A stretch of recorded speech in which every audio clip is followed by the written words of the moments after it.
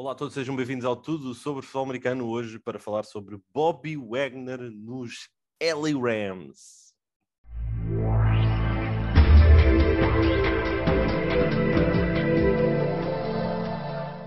É verdade, esta semana não podia terminar sem uma bomboca. E dois dias após termos falado dos melhores jogadores disponíveis ainda no mercado livre, Bobby Wagner dentro do top 3, eis senão que 5 anos, 50 million, 50 burger, $50 burger, e Bobby Wagner regressa à casa natural de Los Angeles. Pedro Fernandes está aqui comigo e bom hambúrguer de 50 milhões. É um hambúrguer que eu sinceramente não estava à espera. Talvez não pesei tanto a parte da carne que dizia que ele era da LA e que por causa disso ia assinar nos Rams. Sempre achei mais uns Broncos, uns Cowboys, sempre pesou muito mais para mim.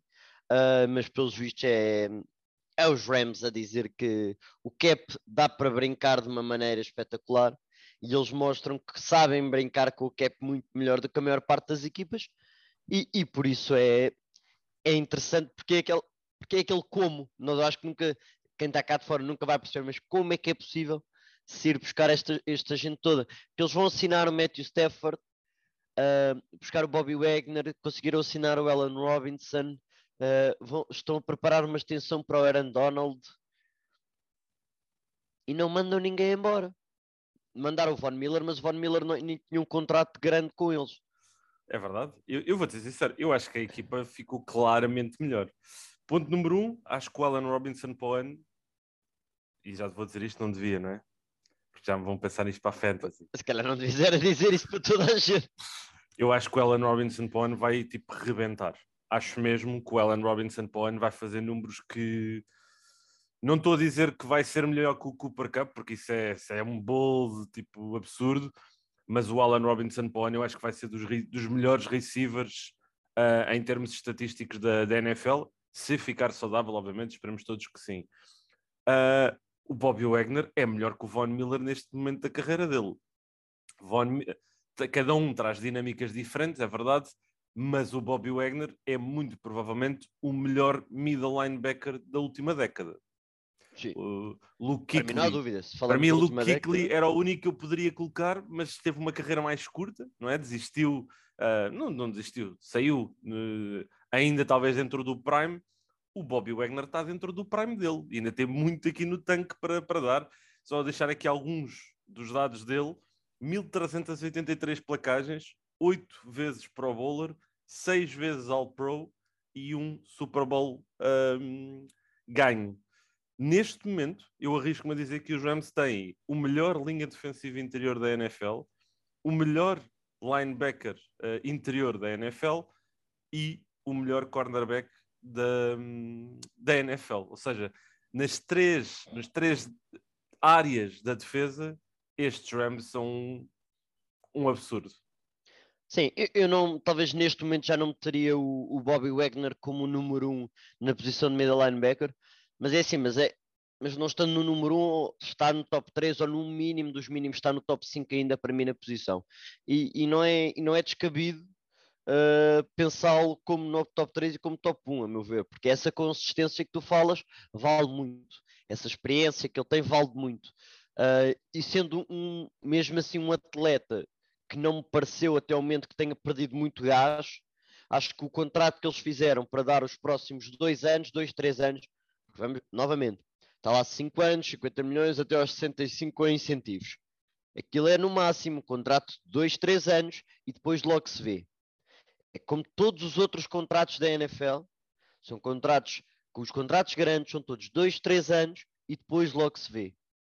Até porque normalmente nestes jogadores, ou se dá a hipótese de os cortar porque já estão numa idade em que depois já não faz sentido estar a pagar isto, ou porque se forem jogadores ainda nos 20 e qualquer coisa, e se dá esses 5 anos, é quando chegar ao segundo, terceiro ano, teoricamente, ele vai querer pedir mais porque já toda a gente ou várias pessoas o passaram no que é ser o mais bem pago ou ser bem pago na posição.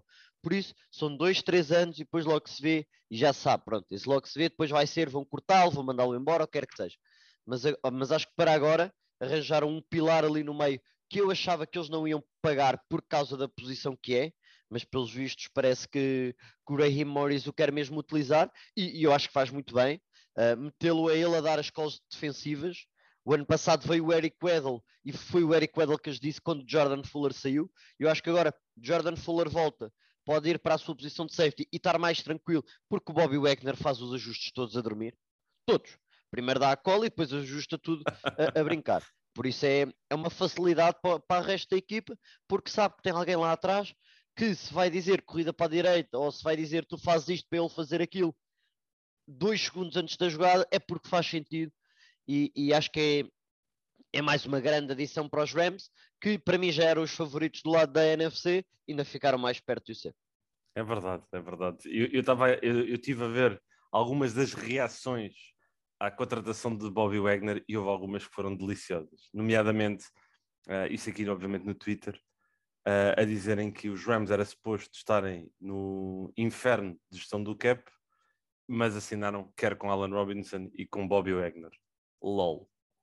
Depois, 5 anos, o que é que eles estão a fazer? No entanto, já aqui falámos um bocadinho disso, a realidade isto é um contrato de 2, 3 anos, no máximo há de ir ali até aos 25, 30 milhões, sendo que depois decidi um bocadinho o que é que hão de fazer com Bobby Wagner.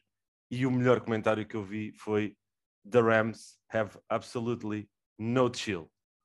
Basicamente.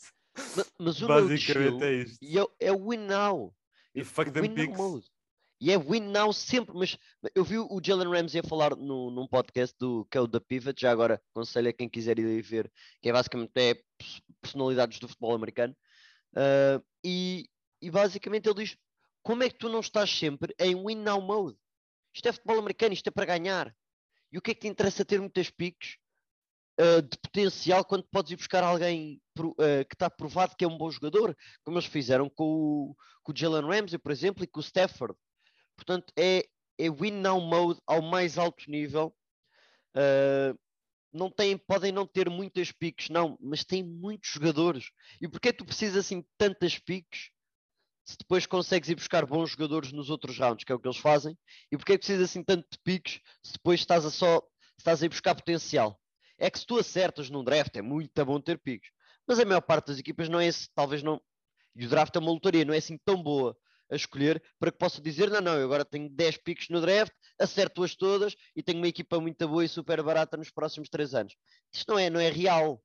Não é real, isto não funciona assim, por isso é um método de gestão que sinceramente está a resultar. Enquanto resultar, vão haver equipas a fazer o mesmo, o que quer dizer que para mim e para a NFL é ótimo. Vão ser os jogadores a ser trocados à força toda e vai ser muito melhor. Sim, sim. Também acho que é aqui vai ser uma consequência muito natural de todo este efeito.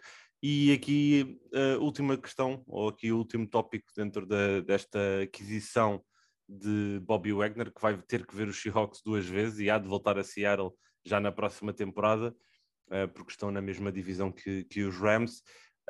Os Rams são favoritos dentro da divisão, acho que isso já era inegável mesmo sem Bobby Wagner. A minha grande questão é se os Rams com esta aquisição se cimentam como o grande favorito do lado da NFC. Sim, acho que sim, porque os Packers têm algumas questões, nomeadamente do ataque, com a saída do Davante Adams. Os Cowboys acho que estão em crescendo, mas acho que ainda não estão nesse nível. E os que podem seriamente rivalizar, acho que é os Buccaneers. Por isso, acho que mesmo assim meteria estes Rams à frente, por causa de todo o percurso que têm feito até agora. Os Bucks não são de retirar, claramente. Tem Tom Brady, continuam a ter uma grande equipa, são talvez um plantel top 5 na liga, por isso não são de todo uma equipa que não possa ganhar estes Rams, contudo, tendo entre aspas, de fazer uma ordem, meteria os Rams em primeiro, segundo ano do Stafford, quem sabe se não voltam a trazer o OBJ também, porque o cap, porque não, por isso, então se trazem o OBJ a batota, mas pronto, basicamente é assim, é Rams em primeiro lugar, depois vêm os Bucks e só depois é que foi o resto. Vamos lá ver então se todas estas movimentações se traduzem efetivamente em sucesso na próxima temporada, mas neste momento é inegável que os Rams são uma equipa muito, muito perigosa. Obrigado a todos por mais uma semana de episódios aqui do Tudo sobre Futebol Americano. Nós voltamos na próxima segunda-feira. Desejo a todos um bom fim de semana, com mais bombocas, com mais boas notícias na NFL, certamente. E já sabem, #NFL11 sempre disponível para vocês. Grande abraço e até breve.